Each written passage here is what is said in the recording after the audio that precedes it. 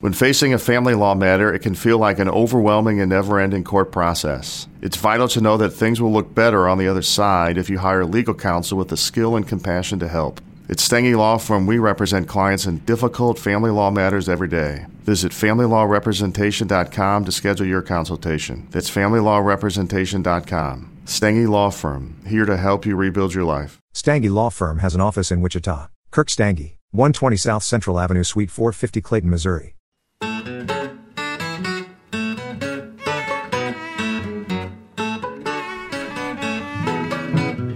This is Pretty Much Pop, a culture podcast where we do not approve of murder. Today we're discussing the mysteries of Agatha Christie and their many adaptations for film and television in light of the recent release of the Kenneth Branagh and Michael Green joint, Death on the Nile, based on the book from 1937. I'm Mark Lintonmeyer, and I assure you my questioning will be much gentler than that to which you will be subjected by the police. My name is Sarah Lynn Brooke. I am a novelist, and for this podcast, I will be relying on my little gray cells. I'm Al from Leeds in the UK, and I was going to do a little grey cells bit too. So I guess I'll just say something about having excellent bow ties. I'm Nicole, the co-host of a podcast, Remakes, Reboots, Revivals. I'm glad to be here again, and I'm more Team Marple than Poirot, so I'm going to have to hold back on saying something clever for now. All right, and I will keep the accent to a minimum. Well, this is great, because this is all repeat guests. No new voices this time. Familiarity. Yeah, thanks for doing this. So this has been on the agenda for me for quite a while. I have known that this was coming out, and of course it got delayed, giving me more time to immerse myself, at least periodically, in Christie, and definitely in the last few weeks. So I'm not going to list the things, but there's audiobooks readily available on YouTube, even the famous ones. So I've gotten through at least a dozen of these things. Can we kind of just go through? Nicole, let's start with you. I talked to you most recently, and I already had this planned, and you said you had quite a background with this. Give your bona fides. Okay, so one, I'm a cinephile, and two, I'm a huge fan of the murder mystery genre.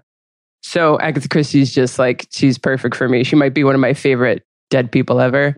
I actually started her books from the beginning, from Mysterious Affair at Styles. I even wrote Tommy and Tuppence, some of the other ones, and I've read about 20 Agatha Christie books, including so far Death on the Nile, Murder on the Orient Express, and of course, my beloved Miss Marple. And we actually just recently covered Death on the Nile over at Remakes, Reboots, and Revivals, where we compared the 1978 beloved version to this one. So if you're interested for a compare and contrast too, head on over there. That's good. The 78 one is one of the things. I saw a couple clips, but I did not actually get a hold of. There's so much to choose from. Yeah. You just reach out that anything that's a little bit difficult to latch onto. Sarah Lynn, what's your background with this? I have such a fondness for mysteries, just like Nicole does. I read her books with my dad when I was a kid. And so it was one of those phases that I went through. And I just have such affection for the characters and for the mystery genre. And it was fun kind of catching up on, I went and saw the new movie in the theater, which was fun. And then I caught the 2017 Murder on the Orient Express.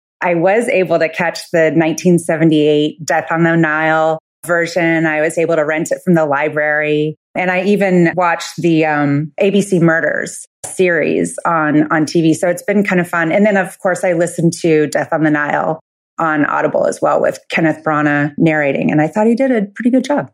Mm-hmm. Yes. The other sort of recent media inundation is this series of BBC Sarah Phelps adaptations. So the ABC Murders was, I think, the most recent, but also Ordeal by Innocence was very recent, The Pale Horse, and then there were none, and I think there's another. Anyway, Al, our resident Brit, we have to have a token. We wouldn't want to have a representation to represent a British product without a British person on here. Go. So I think I'm extremely representative of the standard British person's cultural familiarity with Agatha Christie, which is to say I have seen a lot of the David Suchet Poirot and Murder, She Wrote on Sunday afternoons. Poirot especially perhaps is kind of the defining version of a real staple of British TV entertainment, which is the 90-minute long Sunday afternoon murder mystery TV movie that everyone gathers around in the front room and falls asleep in front of. I'm a huge fan of that genre of TV. It is incredibly easy to watch and incredibly comforting. And that, I think, like a lot of British people, is my main familiarity with Christie's work, although I have also read a few of the big stories. I reread Death of a Nile in anticipation of this. And I have seen both of the new adaptations, the 78 adaptation as well, and some other version of Murder of the Orient Express, I'm absolutely sure. But the classic, extremely long-running TV series are definitely where I know and love Christie's characters the most from. Sarah Lynn and Nicole, were you even aware of this Poirot, David Suchet as Poirot, long-running? I feel like this is a British product, unlike Doctor Who, that just didn't make it over here. I wasn't aware of it at all until researching this. It has been going on for 25 years or something, right? I think they're on the 13th season, yeah. Yeah. And I'm sure Nicole can tell better than me how many of those are original Christie stories, but I think they've done a lot of them. Yeah, actually, I have watched a bunch of them. They're on YouTube. Totally for free, which is one fantastic. The Suchet Death on the Nile was the first version I saw directly after I read it. And they started off, the first couple of seasons are like the short stories, and they're usually like an hour long. And then later on, they do the books, like the full novels, and they're more like full movies. So it's fantastic. And they do it as chronologically as they can, which is great. Hastings is in the first couple ones, and then he kind of fades away, as, rightly so. So the thing about the TV shows, which just thinking about it recently really impressed me, is that it took them 9 seasons to get to Murder on the Orient Express. And can you imagine any TV show these days waiting 9 seasons, like doing Poirot and waiting 9 seasons to get to the most famous story? That is amazing. Very patient. Very patient, really focusing on that character development too, which is fantastic. I only watched the premiere of that Poirot show, was excited about that. The guy who plays Hastings, Hugh Fraser, is the guy that reads most of the audiobooks that I could get a hold of. So that is sort of the voice of the Agatha Christie male avatar or whatever to me. So that was kind of neat, just actually seeing the guy. It seemed a little too much like, I know you're saying, Al, that this was like TV comfort food, but I already did that. I'll just watch Monk or something if I really want to do more of that. I don't know. It seemed a little redundant of things I'd already experienced in the world.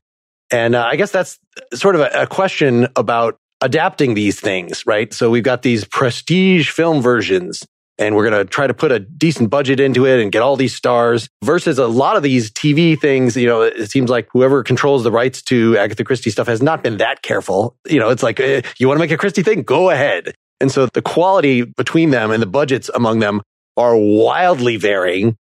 And I don't know, it's a cerebral genre. You got to wonder, do we even really need a budget or big stars for this? Or do we just need something that is sort of authentic? Do we kind of want to take a stab at, let's not do any spoilers for at least the first 30 minutes here, but at the different approaches in adapting these, like how this Kenneth Branagh one relates to the other things you've seen and which you prefer? What are the defining characteristics? Who wants to start on that? One thing I noticed with the latest Death on the Nile is we know his backstory now, we get, and no spoilers, but we're getting into that. It seems like the recent adaptations, we're starting to learn about his past. And I don't know that we really needed that. You could spoil the first 5 minutes of the movie. Definitely. That's not a spoiler. But do we need to know how he got the mustache, why he got the mustache, and that he had served in World War I. And even that backstory differed from the backstory from ABC Murders. It's pick your backstory for this character. But I didn't know that I needed to know that about him. It seemed like we started in such a heavy place with that movie when I didn't really necessarily want to be there. I think that's a really interesting example of what I thought was the big problem with the Branagh adaptation, which also speaks to what Mark was talking about, which is it's really not clear why Branagh thought that he needed to remake this film. So was it just to get a modern version of a really opulent, swanky version of that comforting murder mystery genre film? If so, then that makes some of the other choices in the film confusing, not least the idea that we needed to delve into Poirot's backstory. Or was the intention to try and dig more into Poirot as a character? He's kind of thinly drawn in the original source material, which isn't a problem. That's just what those novels are like. But then if that was the intention, then that also was only really done in a very shallow and spotty way through the film. So it seemed like he was trying to do maybe too many things and none of them really in a focused way. When I look at both films, I really think of them as like a cinematic historic context. And, Mark, you raised a really interesting question, was like, do we need a big budget and a big star? And I think that maybe in the 70s we did. Historically speaking, it was hard. Hollywood and the movies were struggling in the 60s to get people to leave their houses now that TV was a thing. And they were just trying to do these big cast, like CinemaScope, we're going to go all over the world, around the world in 80 days kind of movies. And that just kind of became a thing that people got used to, kind of like comfort watch. And after Murder on the Orient Express in 1974 did so well, obviously it went down that path again in 1978. But, with Jaws coming out in 75 and Star Wars coming out in 77, things changed. And actually, after Peter Ustinov did the original Death on the Nile, he did two more, and each one made less and less money. And then they did an Agatha Christie Miss Marple adaptation with Angela Lansbury as Miss Marple, and The Mirror Cracked. And again, considered like one of the biggest flops. So at some point, we almost kind of went back to our desires for like these huge budget, big stars. Like we are now obsessed with like blockbusters of all kinds nowadays, I feel like. And which is why the 2017 one, The Murder on the Orient Express, did so well, especially for people 50 plus, because it kind of it was like this weird nostalgic thing. So I look at it as like, okay, well, the reason we get it is nostalgia. And also people who want to watch this have read the book. And I feel like the new movie didn't really touch on any of those two major factors for the audience, right? Like people who love Poirot and want to see Poirot as they read in the book represented, or in other movies, either as Albert Finney did or Peter Ustinov did, or kind of like for the nostalgia of like the old Hollywood star-studded cast movie. And those two things I was looking forward to. And in some ways it delivered, but in a lot of ways it didn't, especially when you started off with a black and white, all quiet on the Western Front, Paths of Glory-ish war scene. You get an origin story for his mustache, which I don't know about you guys, but I'm outraged by his mustache. It's like, that is not a Poirot mustache. I'm sorry. Like, come on. I liked his mustache. I liked how just grand in scale it was. I had to admire the mustache. But I did feel like, because I watched both of the Kenneth Branagh movies back to back in Orient Express, I mean, just from the get-go, it felt like everyone was having so much more fun, playing those characters. They were all just hamming it up. I mean, they are all just absolutely eating the scenery. And with the new one, with that, because it started off in Orient Express with kind of a funny scene. And then this one, it was black and white. It was gorgeously shot, of course, but black and white about his backstory. And then it just lent this heaviness to this movie that I thought, oh man, I really did not have as much fun even watching these two new versions. I did not have as much fun with this new one. And I don't know if it's going to mean that he's going to get another chance to make another one of these. Yeah. And it's interesting too, because I really felt like he was going for a hangout movie kind of style thing. He changed a big thing, which is that they all don't happen to like conveniently be on the Karnak. They were all invited, and that worked. And they were all there to kind of like party, enough champagne to fill the Nile. And so we're supposed to be like in party mode with these people, but it just, I don't know, like after a while, I think he almost focused too much on not only the hangout, but all the other characters' story, that he ended up actually not really focusing on the mystery. I think a lot of people, at least in my theater, kind of left that movie knowing exactly who committed the murder because they didn't establish anyone else properly enough to be a proper suspect. To say really quick about the 1978 one, it is currently available. It was just made available on a streaming platform called the Criterion Channel. It's a very hard to get movie.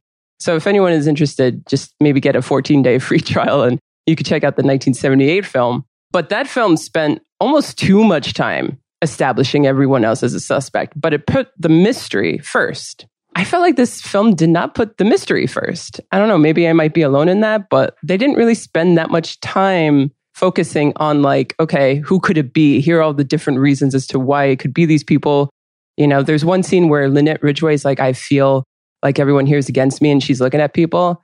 But I'm like, I don't know why you feel against Jennifer Saunders. Like, why do you feel threatened by Jennifer Saunders or Annette Bening's character? Like, I don't know. Part of that I agree with very, very strongly, which is that they didn't put the mystery first.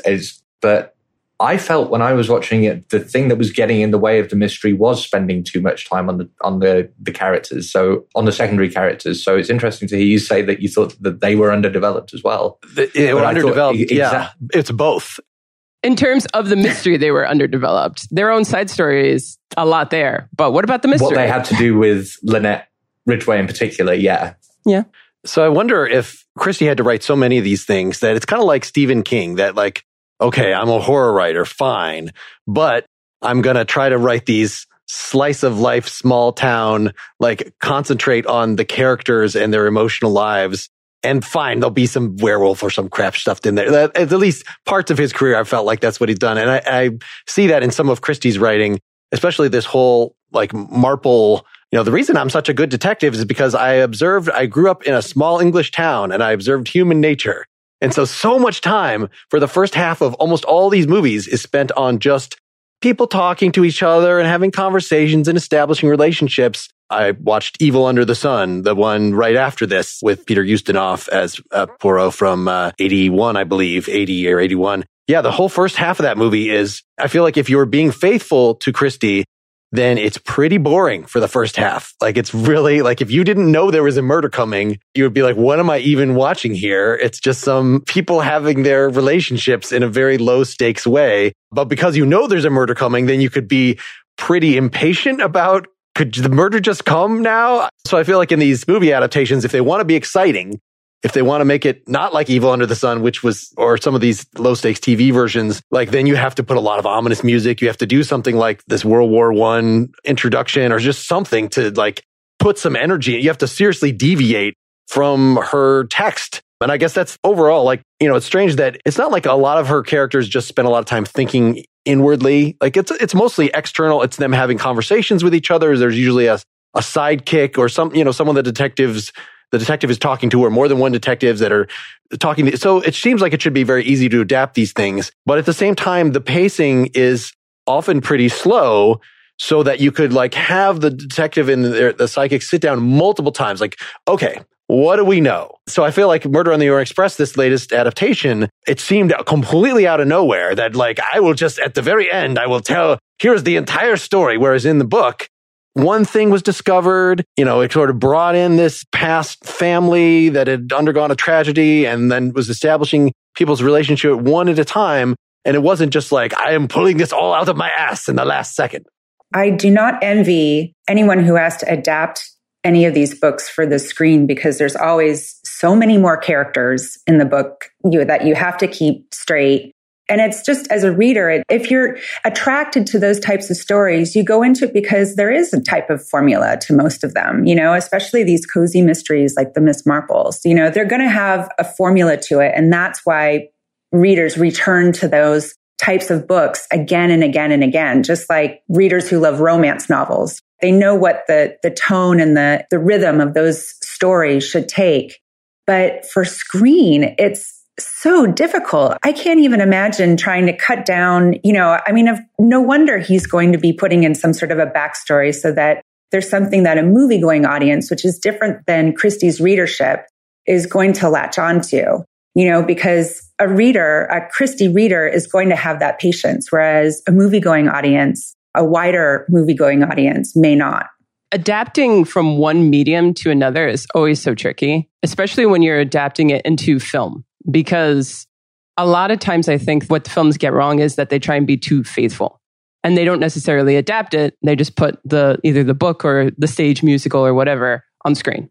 And it's like, well, no, we're in a movie. You do have to change some things and make things flow in terms of movie sense, not book sense. Like Gone with the Wind is so faithful to that book that it can get kind of boring. And I think that it's interesting because if you look from like the 78 Death on the Nile in 74, but more so I think the Death on the Nile, it's so faithful. It's like 2.5 hours and it does kind of drag a bit. Like Mark says, like, okay, well, when's the murder going to happen? Now we're in a day and age where we adapt almost too much, where we take so many liberties with the source material to the point where it's almost kind of unrecognizable. So it's weird because Hollywood, and for me, hasn't really found a nice balance. I mean, sometimes there's some great adaptations.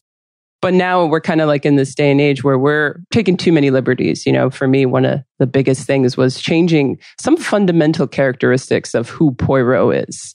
I think that was one of my biggest gripes with this film. I didn't really care that everyone was doing an accent, like, okay, sure, make Jennifer Saunders do an American accent, make Armie Hammer do an English one, Gal Gadot doing whatever she was doing. But turning Poirot into kind of like what I would call an emo sad boy was just kind of like, it was just so unnecessary. And I didn't even mind all the other book is fine and changing like Salome. That's cool. I'm not a purist to that, but like, I'm here for Poirot. This is not Poirot. And it's not even adapting Poirot. It's kind of changing him. So I don't know. Maybe I might be alone there. I'm like more angry than I should be about it. I was just angry they got rid of Tom Bombadil. I mean, that... He had that character arc. He has an actual character arc. Whereas I don't in the books, he was who he was, I mean, he was a fuddy-duddy. He probably had OCD tendencies. He had a good sense of humor. He was always right. But to see a whole character arc in one movie, I was like, this movie is not about you. It's about the plot. It's about the murder, That actually kind of pissed me off too. Is there a character arc though, or does the movie just try and fool us into thinking that there was a character arc? Because what is the significance of... So Poirot's character arc is like we found out he's got a wife. Fine. I know he's not officially gay in the stories, that he's occasionally has a couple of romantic interests with women. But for myself, I really want Poirot to be basically gay. So this purported character arc in the story is see about his backstory. He gets chewed out at one point by an up to that point extremely sympathetic character who calls him out for being too clever and self-important, which was just so jarring because, like Kenneth Branagh, are we not supposed to be on your side? Why are you telling the audience that you're a fraud or whatever else it was? And then at the end, he shaves his mustache off, which signifies growth somehow. I don't understand. But yeah, does anyone have any better idea of what the art was supposed to be? I think so. I think like shaving off his mustache was him being more vulnerable and like accessing that part of him that he hid away, which I don't know. I agree. I felt like his mustache had a character arc, but he himself didn't. But that's the thing. Like, I agree with everything that you said, Sarah, about like who he is in the books, but I also think he's kind of a dick, like he's notoriously rude to Hastings, who just isn't as clever, as insightful as he wishes to be. And he kind of doesn't have like patience for certain type of people. I mean, he has a lot of patience in some ways. So when he started shedding a tear over a book, it was just so uncharacteristically Poirot that it just like at that point, the movie lost me. Which is kind of a shame because there were some good performances here, particularly the person who played Jackie, Emma Mackey. That's right. Yeah. And she felt one of the more authentic performances. But it's almost like now with superhero movies being such competition, it's kind of like his mustache is becoming his mask, and him trying to reveal the man behind the mask. And it was just such an unnecessary element to it. Or it's like they're trying to make him like James Bond or something. Like the latest James Bond movies have been heavy too. And, and you slowly get to know their backstory, or even like Sherlock Holmes also. Like it's this heaviness that we didn't necessarily think we needed to know. So you prefer it be like Old Sheldon, or, like do it as a straight comedy with a sociopathic character. Exactly. Yeah, I actually think that's a really good example with James Bond because there's been so many different actors and so many different interpretations. And when Timothy Dalton stepped into the role in the 80s, he only did 2 films and he played it so serious. In fact, License to Kill is him out for revenge for Felix Leiter. And everybody looked at it and said, who is this? This isn't James Bond. And yet now we're in a phase where we kind of like the heavy-handed James Bond, So maybe it's also right now we're just not in the mood for this type of Poirot. Maybe we will be in the future. But, interestingly enough, my partner that I do my podcast with, we covered Murder on the Orient Express and we both did not really enjoy the Branagh one, but he actually loved the new one. He thought that all of the changes made it fresher and made it kind of more updated for a modern audience. I'm more like old school films. I love the 40s, 50s, 60s, and he's really into today films. And this film is getting a lot of overall good buzz, I think. I mean, there are those who don't like it, but there are those who it's really working for. And I do think that like in some ways it is fulfilling at least some audience desires of just like, escaping to, fake Egypt. The 1978 one, they actually shot in Egypt. And this one, they just built the boat and everything else is CGI. But actually, I did want to say one thing. In the 1978 film, there's this great scene of Bette Davis sitting on the Karnak, and she sees these boys who are following her and they're waving. And she's like, oh, how charming. And then they stop and they moon her as kind of like this nice fuck you. And the film is almost kind of aware of like the class divide between, these white privileged people on this boat. This new film is not at all. It actually, in a weird way, lives in this fantasy world where nobody sees class, nobody sees race. They see sex and sexuality. But other than that, everyone is just kind of living in a nice bubble. And I'm wondering if, I don't know, do people like that? I know people love fantasy, but was that also a part that like worked for you guys? I don't know how I feel about that yet. That's really interesting. One of the things I really hated about this film was the tokenistic representation. And I thought that, what was the name of the singer? Salome Otterborn.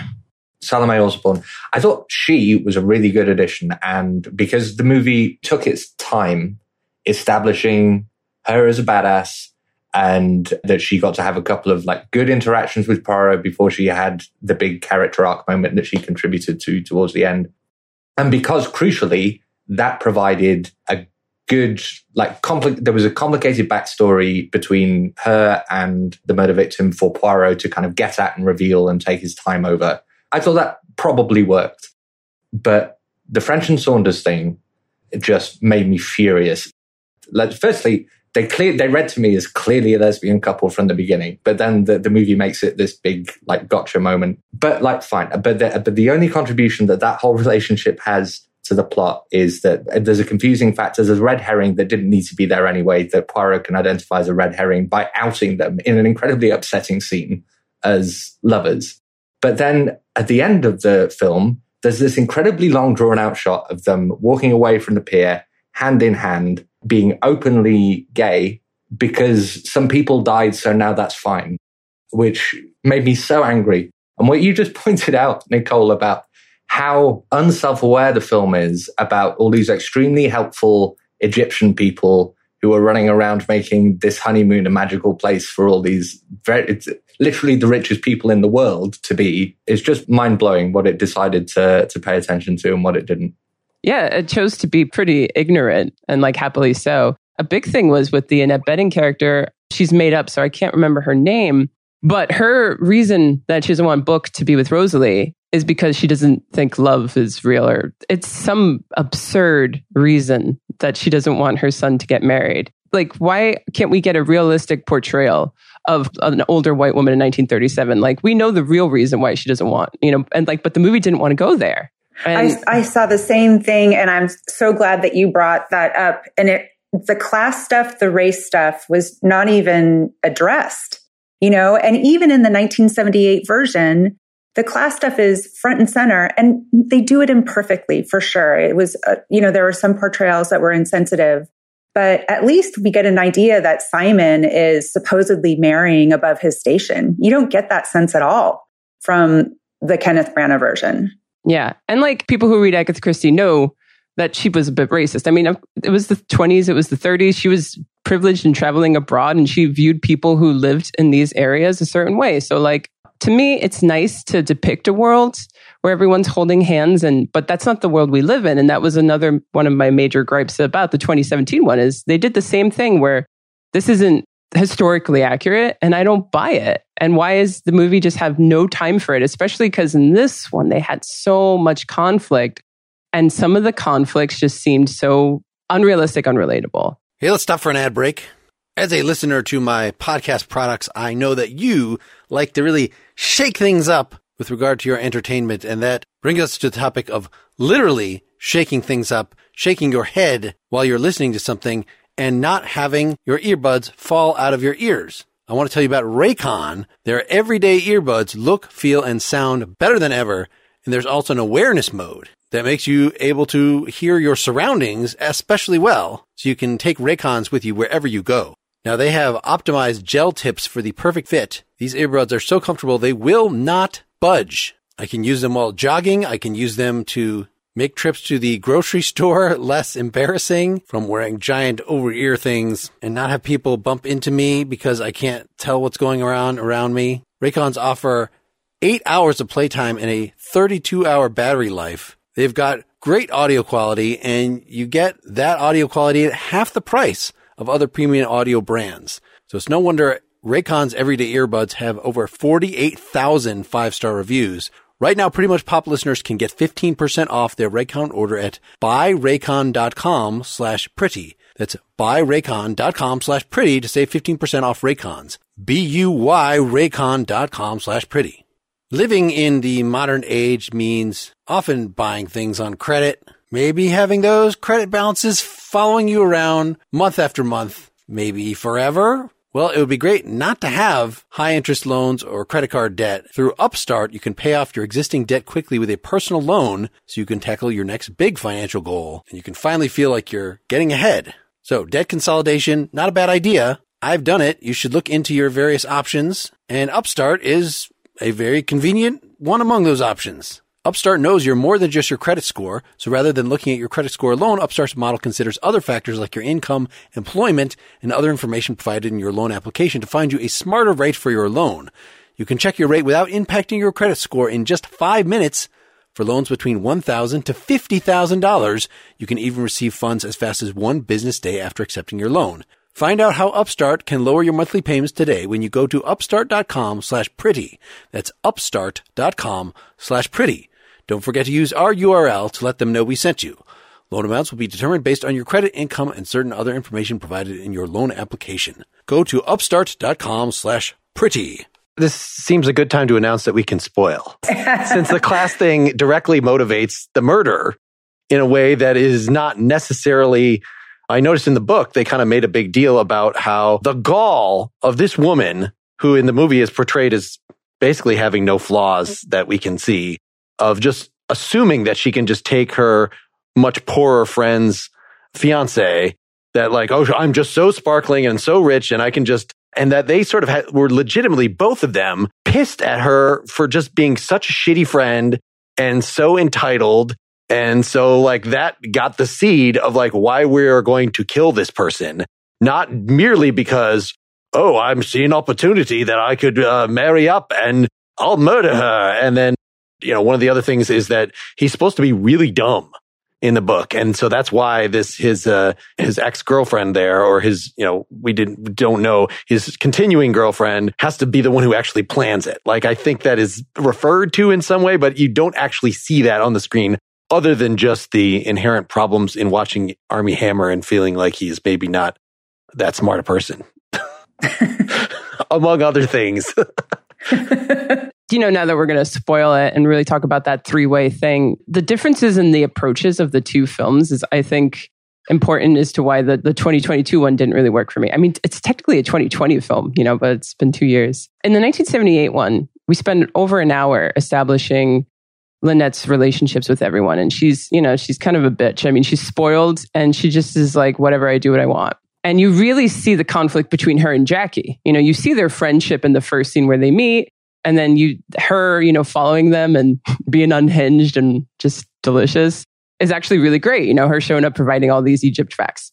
Also, Lynette is very rude to her in the first film, where Simon is kind of more sympathetic. He's like, just ignore her, it'll go away. In the new film, Lynette is more sympathetic. And to the point where the last thing she says is she says, I'm not sorry for what I did, but I'm sorry that I hurt you, Jackie. And it brings like tears to Jackie's eyes and stuff. The asshole in this one is Simon. He's like rubbing in Jackie's face that they had sex 3 times that day. He's the one who's more overly angry by her. And that decision kind of confused me, maybe because they wanted to throw it off that it would be Simon. But that dynamic also didn't really make sense because, again, I spoke earlier as to why does Lynette feel like she's got enemies around her? She's way more sympathetic in this one.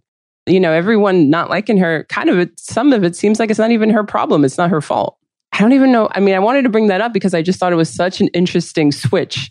And it's not something that was done in the book. It was done in the original film, I thought, pretty effectively. In the new film, it just kind of, I thought, again, more so, they were trying to make it seem like it wasn't Simon. But then, again, they just made it seem even more like it is Simon because he was such a dick. Mm-hmm.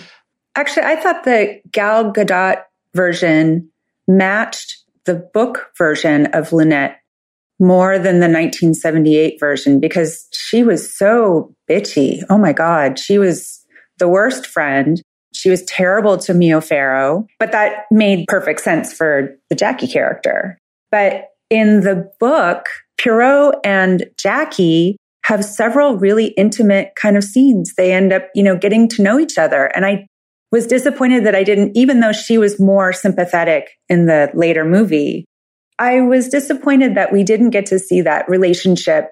That seemed like kind of a grounding relationship in the book. And I was disappointed I didn't get to see more of that in the movie because that makes that twist at the end just a little deeper. Essential to, I think, how Christie kept this interesting, writing mystery after mystery after mystery, is to have some sort of fairly deep moral conversations. And so in this book, as Sarah Lynn, you were just talking about, it's these, even though he doesn't know that she's planning murder, he knows she's planning something, and she's very on the surface, like, I'm holding a gun. I don't know, my life doesn't matter anymore. And the fact that he's just like, you can turn around now. It's not too late to abandon this quest. And, so that ends up having more resonance as you find out what the murder was. And this whole, I do not approve of murder. And, what made the 1974 Murder on the Orient Express good, it's not about Poirot. It's about this situation, this tragedy that this group of characters, so now I'm going to spoil that they all did it, that they're all the murderer. And it lets you live with these characters. We get something similar at the end of this movie, the new version, where they're, all suddenly wearing black and mourning the death of various people as they leave the boat. But I didn't care as much. Yes, people die. That's sad. But that's not the same as the sort of deep meditation on grief or something like that, for someone who is as unpretentious as Christie reputed to be, sort of, this is very kind of light surface level drawing room stuff. I'm kind of surprised at how good the psychology is and how easy it is to get that wrong in various film versions. Yeah, that's true. Speaking of that, Sarah Lynn, I think you'd referred to the alternate, these Poirot backstories in the ABC murders. So just these, if we can address these Sarah Phelps versions briefly, I mostly enjoy them, but they do take great liberties to make it really gritty. And so the Pale Horse, this one with Rufus Sewell, whereas in the book, the character who's the detective, which is not Poirot, it's Mark Easterbrook. Anyway, it's just a random character but like all these detectives, it's just observing, really. I'm curious. I want to get in there. Maybe I have some connection to what's going on. This one makes him it's a thriller, and that this man is caught at the center of it and he might be suspected and he, kind of to give it more stakes. And so I could see wanting to do that with Poirot as well. And so this ABC Murders version 2018 has its own kind of ridiculous backstory that maybe Poirot has been a fraud all the time. He was never a detective in Belgium. He was something else. And about his, being a refugee from the war, which I understand it was Christie's interaction as a nurse with refugees from the war, from Belgium. This is what birthed the character of Poirot. So it's not coming out of entirely nowhere. It is some respect for her own creative process, but it was pretty weird. It was pretty weird. Are we spoiling about his backstory or no? Sure. Why not? That he was a priest first? I don't know. Who let people die somehow, yes. Yeah, the ABC Murders. I don't know. Did anybody see The Fall with Gillian Anderson, that series? Oh, yeah. Mm-hmm. This series had such fall vibes for me. It was that kind of, serial killer. And I'm a sucker for a serial killer show. But oh my God, talk about heavy and backstory and John Malkovich. I did not really enjoy it. I'm actually really sorry I didn't see And Then There Were None. I'm really sorry I made the choice to see ABC Murders and then there were none, because John Malkovich just was such a weird fit for Poirot. But yeah, and then the whole priest thing, I was like, nope, I think I'm out. Actually, Tony Randall starred as Poirot in the 60s in the ABC Murders. So if you also want to see an interesting Poirot, you should check out that one, Tony Randall. Yeah, I just watched the first 5 minutes of that, and he actually is today I'm going to be playing Poirot, and he's like putting on the costume. Like, this is as theatrical and goofy as you could be. And then, watched him with his like fake toupee, to make it look like he's balding when he actually, I guess, wasn't, fussing over his suit and talking to his tailor about he's gaining weight. Excellent. Like, this seemed very much in the Poirot character, but like, I didn't want to sit through that. Well, and there was also just the idea of this character. And actually, I didn't mind that. He was an aging Poirot who was past his prime, who was no longer as respected and famous as he once was. And actually, I thought that was kind of an interesting choice. But I just thought John Malkovich was so miscast in this. I thought, oh God, I wonder what this would look like if we had had a different actor in the lead role. Anybody else see any of the other Sarah Phelps things? Have any comments? I watched the And Then There Were None, which is a 2015. It is star-studded. It's a pretty good version. But again, the one significant change, and I'm not like revealing the end of it or anything like that, is the premise is it's a bunch of people who have committed a murder at some point, trapped on an island, and they're being killed off one by one.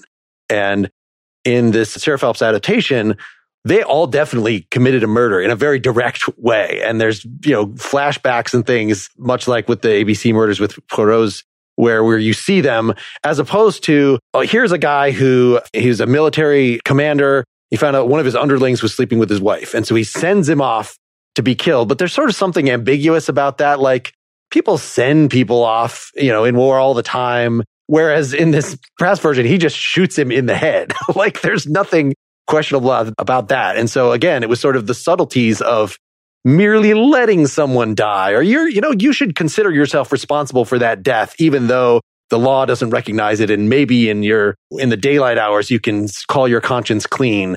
But like, there's an actual question about, what is murder that this new version just ignores for the sake of, I want these characters to be actually evil. I did see And Then There Were None one, and I read the book. I do think it's probably like her Sgt. Pepper's. Like, it's just her best. And it's one of her darkest. I definitely think it's one of her most effective twists at the end.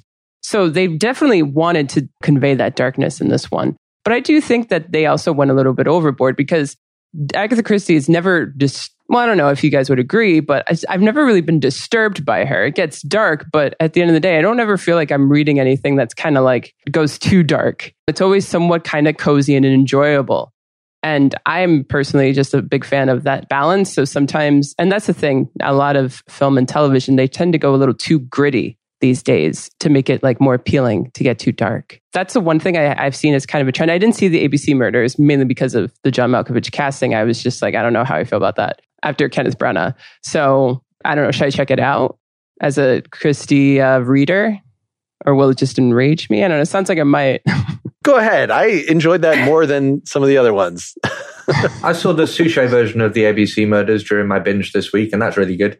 But interestingly, surprising, like tonally weird because of how dark that story is compared to the rest of them. So it's interesting to hear the full comparison for the Phelps thing. So maybe that's then more appropriate venue for that story than the David Suchet character.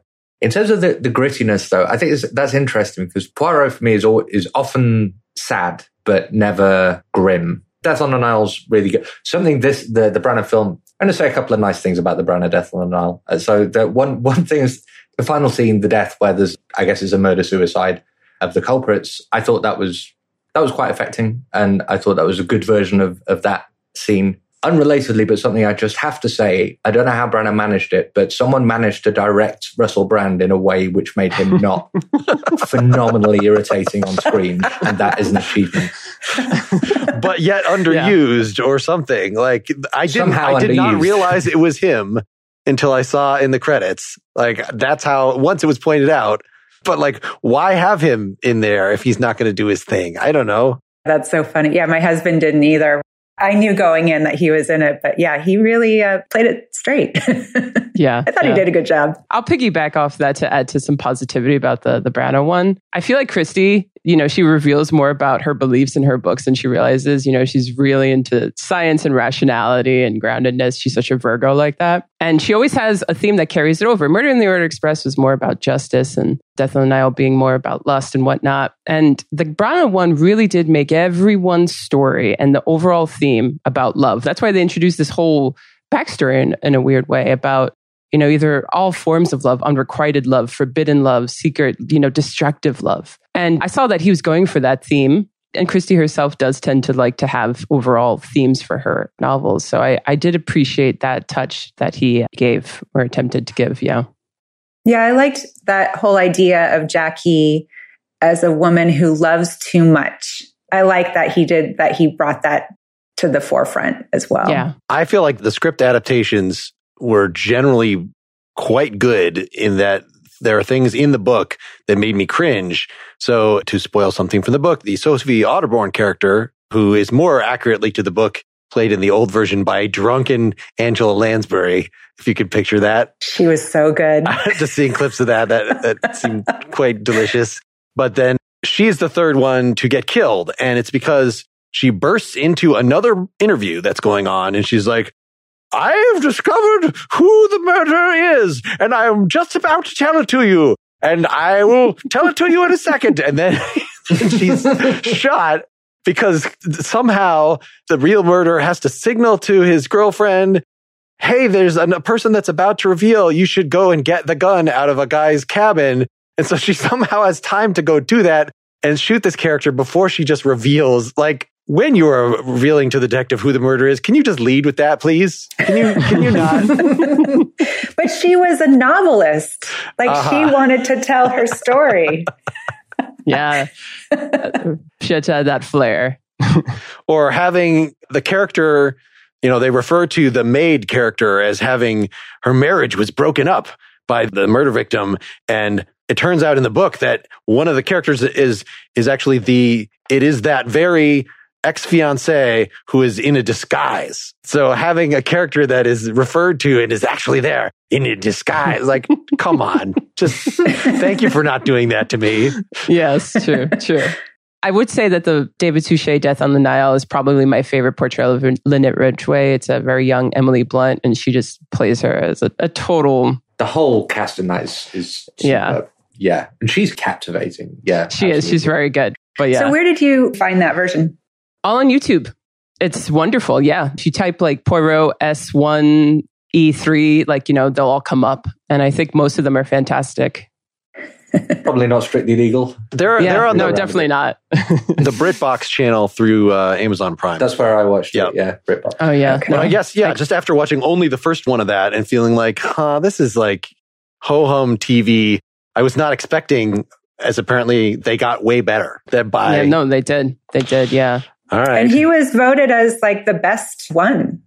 I don't know if I sent that article around, but he was voted as basically kind of the quintessential. Yeah. Because he had 25 years to do it, and he could really sink into the role and explore it. And he's why Kenneth Branagh has the big mustache, because he has to be not David Suchet. This is true. He has to make it his own. That's a good point. Yeah. So did anyone else watch this? I'm thinking this is alternate history Agatha Christie popularizations that the same year that this Murder on the Orient Express, which I knew all about, Crooked House, a Glenn Close film, also star-studded, came out, I guess, to no acclaim. I hadn't heard of it until just doing a search on my streaming services for what are Agatha Christie adaptations. And it's not terrible. Anyway, did anybody else sit through that? Did you read the book? I had not. Okay. I guess it was okay. It was I kind of forgot about it. I guess, did anyone else here read the book? I don't want to spoil it, but the murder is very surprising. And the portrayal of the murderer in the book, this character is very ugly in the book, almost hideously ugly and is very not pleasant. And they didn't go that route. They tried to make that character more sympathetic. And I thought that I kind of was looking forward to that portrayal in the Crooked House, but they decided not to go that way. So that was a little disappointing. And I think not as effective when you find out who the murderer is. It's actually one of her more interesting books where she goes there. I would recommend it as a read. Well, and interesting as that it is not one of the ones that has, and then there were none is sui generis, in that it is, the whole point is there's no grown up there to solve the mystery and detached observers. But in this one, the detective played by Jeremy Irons' son in the film is purposefully flavorless, kind of.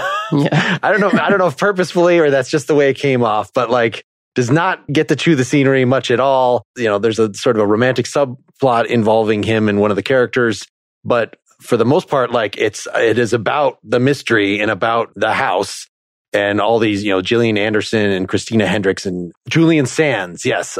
Just a lot of people packed in there just to like admire this weird family dynamic. And the best scene in it is like they're just around the dinner table sniping at each other. You could probably just watch that by itself. I think deliberately flavorless is maybe the best backhanded compliment I've ever heard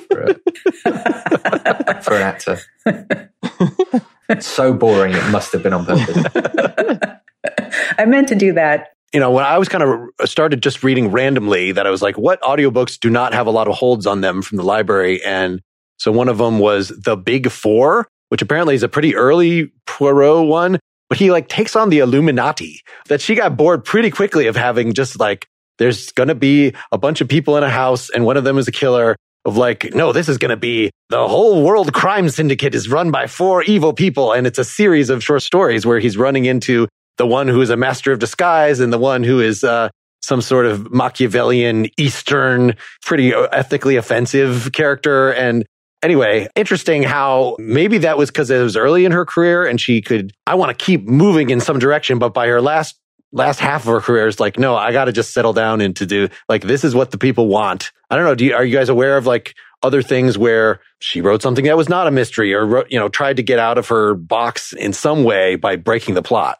Not her, but like Sherlock Holmes was taking on the Ku Klux Klan within 4 stories, I think. So it's just not unusual for things to get weird quickly.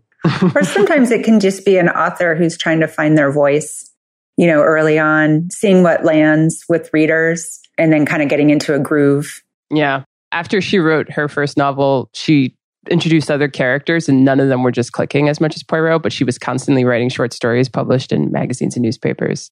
And then after a while, she begrudgingly accepted that all that people want is Poirot. She actually hated him by the end. She's like, I don't look forward to writing this egghead. I think she said something like that. Don't quote me on it, but she despised him after a while. But yeah, that was the period where she was just writing short stories and hoping to retire Poirot. I learned that she wrote his death story relatively early in her career just because she wanted to make sure she had a good last story. Do you know if the context of that was her wanting to kill her off soon, or does her kill him off soon, or? Yeah, I mean, Murder of Roger Ackroyd's her 4th book, and by that one, he's retired. And she had to kind of like bring him out of retirement because people just didn't want that to stop. So yeah, she did have every intention, but after a while, she was like, just release it when I'm fucking dead and I can't write this guy anymore. So Murder of Roger Ackroyd is a phenomenally interesting story. No one else will get to write a story like that. Yeah, the Suchet adaptation is actually one of the ones that interestingly didn't work for me because the book, the dynamic and what she's going for is just, it works so well on the page. I'm really interested in seeing an adaptation that can make what happened in the page work in film and TV. I think that might be an impossible adaptation. Yeah, I think so. Because it is about but it is about the narrator's perspective in a way that the others are maybe not. We can say that much. I haven't read that book, but I heard about what is distinctive about it, and I won't spoil it, but it told me that much. Oh no, that's devastating. You got to read it. Maybe as a final topic here, just to get out of here. So it's surprising that this genre still feels fresh at all, and that she wrote so many books, 85 plus of these things. And I don't know, I feel like I don't necessarily know who the killer is before she intends me to. Like, it's not necessarily like wait till the last minute. Like you're with him. They have, again, multiple sit downs of let's go through the clues. And so you could figure something out, like with Murder on the Orient Express. Oh, here's a note. And it's written by 10 different handwritings. Like that's revealed in the first couple pages, like to give you a clue of how this is going to come out. Crazy. So how do you feel about this as representing or, the future of the mystery genre? I'm ready to be massively corrected on this, but what always seems to me to be Christie's calling card is that she creates a story where everyone could have done it. And the storytelling is in describing how it's perfectly plausible that 15 different people in the story could have committed this murder psychologically. Like in Poirot's case, it's always psychological. And in my head, that was her major contribution to the mystery genre, was making the stories about motive rather than how it could be done. That's certainly not the way modern murder mystery stories go. We brought up The Fall earlier, and it's very much these days.